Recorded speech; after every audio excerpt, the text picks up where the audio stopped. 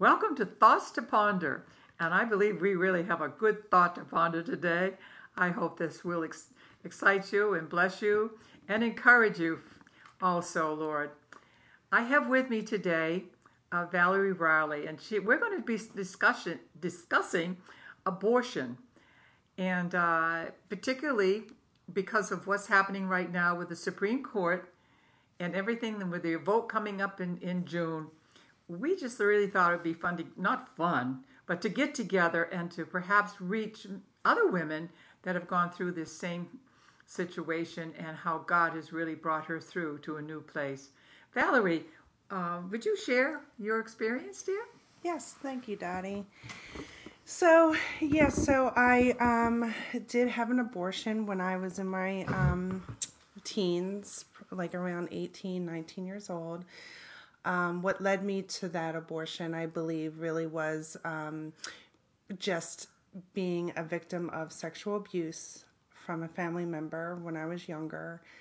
I just, from the sexual abuse, that led to just shame and guilt and being promiscuous and just so desperate for a guy. So whatever it was going to take to get a guy and keep a guy, I was willing to do. Yeah. So that led to an unwanted pregnancy when I was a teenager. Yeah. And he obviously wanted nothing to do with it. So I did get the abortion. It was in Philadelphia at the time. The clinic, the ladies there, they were very kind. They were supportive. They just were all about empowering me as a woman. Just do this. It's a mistake. Everybody makes mistakes. Just go about your life, be a better person. Yeah, what's the big problem? Right. Yeah. Just go about your life, be better. Yeah. So I was looking for the validation. I was looking for the support because I knew it was wrong. You know it's wrong. Yeah. You're just looking for that validation because it is legal, because it is accepted. I gravitated towards people like that would support me. Of course. I can understand that. Right. Which made it difficult because I did grow up in a Christian home, went to a non-denominational church, and my parents at the time, when I didn't let them know until I made the appointment. My mom was adopted, so she was pro-life her whole life. I heard about pro-life my whole life. And I knew it was wrong. So I went to the appointment. They had to do the heartbeat. At the time, there was a heartbeat bill or whatever it was called, but they were required to make me hear the heartbeat. I was about 9 to 10 weeks into my pregnancy, and when she did tell me she had to do this, it was a law. When she did play it, she just spoke over it. I didn't really hear the heartbeat. I don't even know if that would have made a difference. I was so, selfish at the time. I was so just driven that I made a mistake. I need to be better.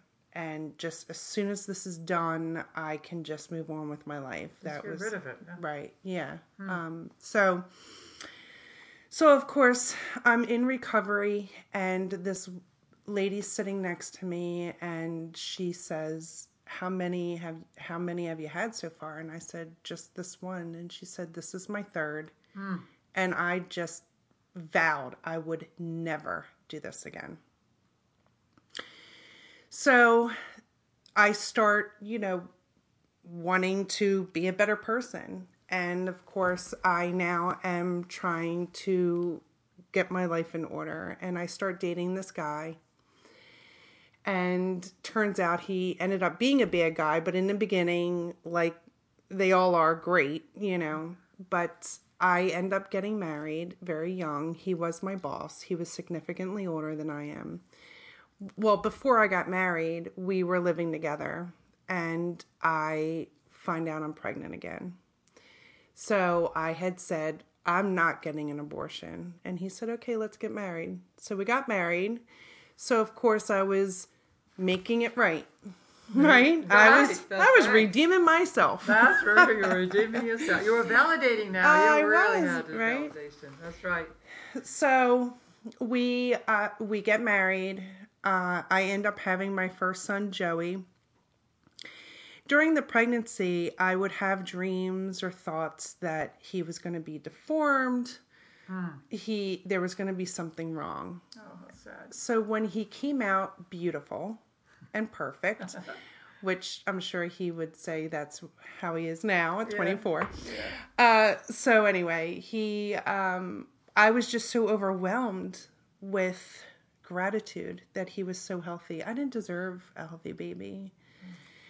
And they said that it was called baby blues. It's normal. And I got over it, you know. My husband started to become more successful.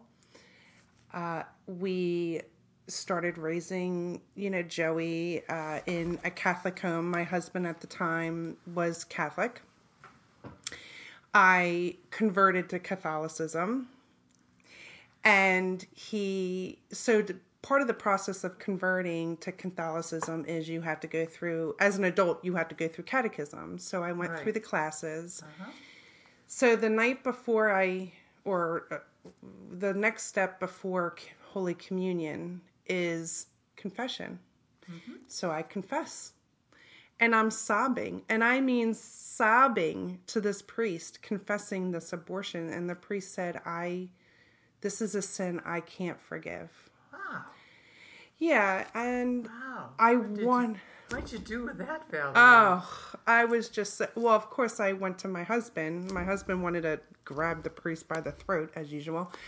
But he said, don't worry about it. I was a mess. I was just destroyed at the time. But, you know, it was a blessing, because if that priest would have forgiven me there, I would have never continued to search for forgiveness later, right? Wow, you're right. Absolutely right. Right. So God knew. So, well, I guess like my husband's like, don't you know you don't tell the truth when you're confessing? So I didn't know the rules at the time. I wasn't in the know. But anyway, so moving on. That's cute. So our second child, we wanted to plan it. So it was a planned pregnancy. We find out we're pregnant and they tell me the due date. Well, the due date was about the time I was supposed to have the aborted baby. Oh boy. So it kind of put me in a tailspin. So this was with my second son. So Peter is born in October. And I have postpartum depression, terrible. Oh, that's an awful thing. Oh, so awful. Yeah, I didn't really feed him. I didn't really bother with him too much. Oh, God bless you, honey. So my husband continued to be successful in what he was doing. So we hired a nanny. The first nanny was a college student. She gave me a book on religion because I was just searching. I was searching for something. I was searching for peace. Yes. Because I lived in this perpetual state of just shame and guilt, and I wanted validation, and I wanted peace, and I wanted forgiveness, and I wanted love. I was taught it as a child, right? Yes. Oh, so anyway, so I was really heading down the path of being a Buddhist.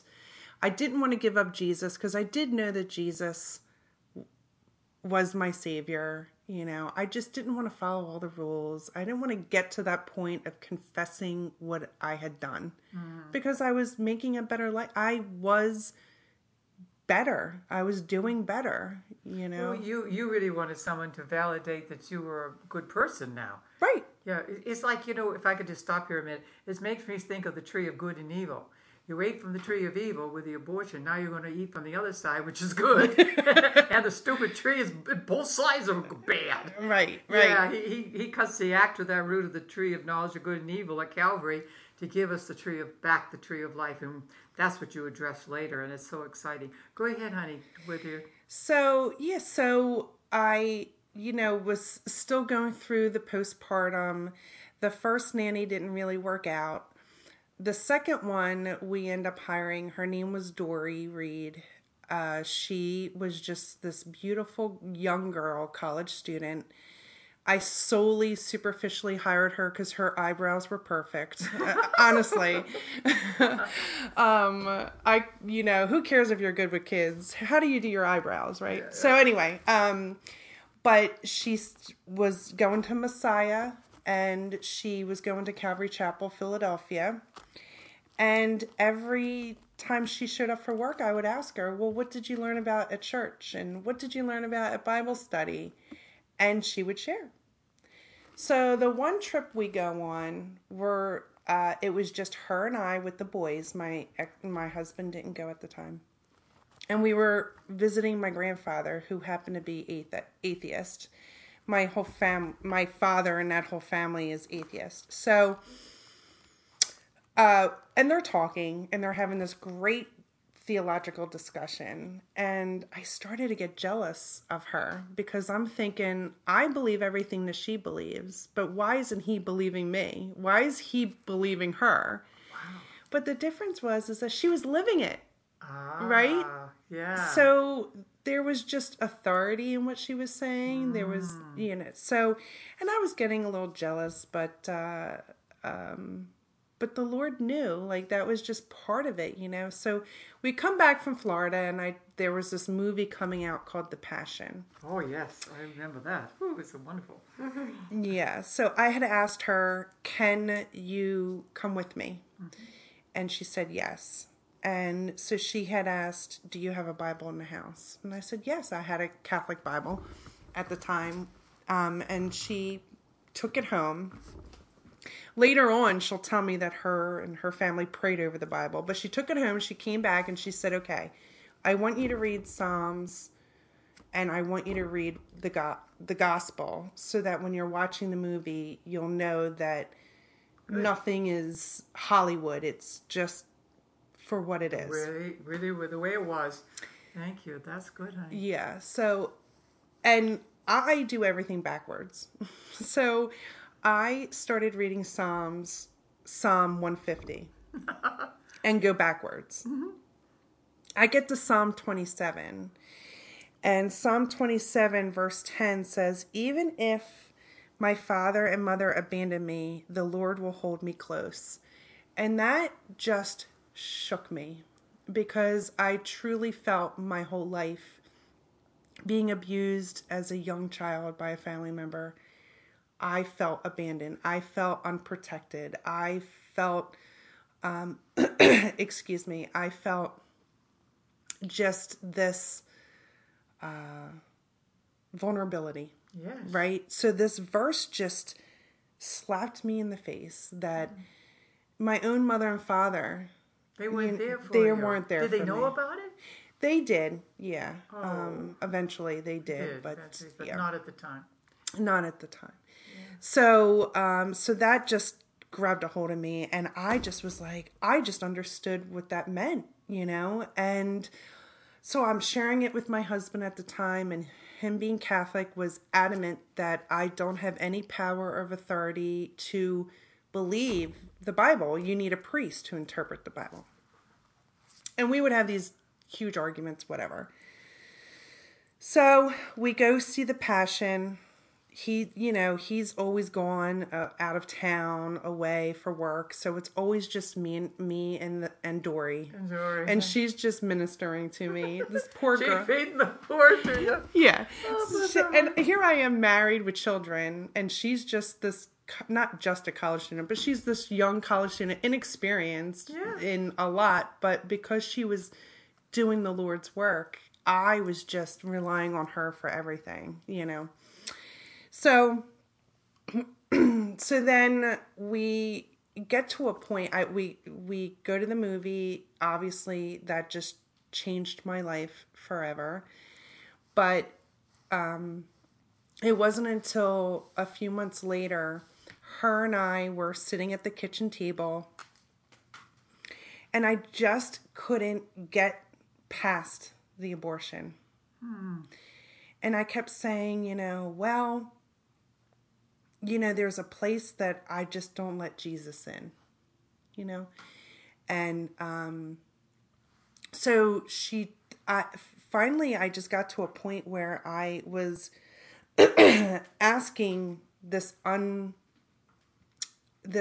aborted baby for forgiveness. Aww. And, she had just said, Christ died for that abortion. He knew you were going to have that abortion before you were even pregnant. Yes, that true. life, that's true. That life was already born.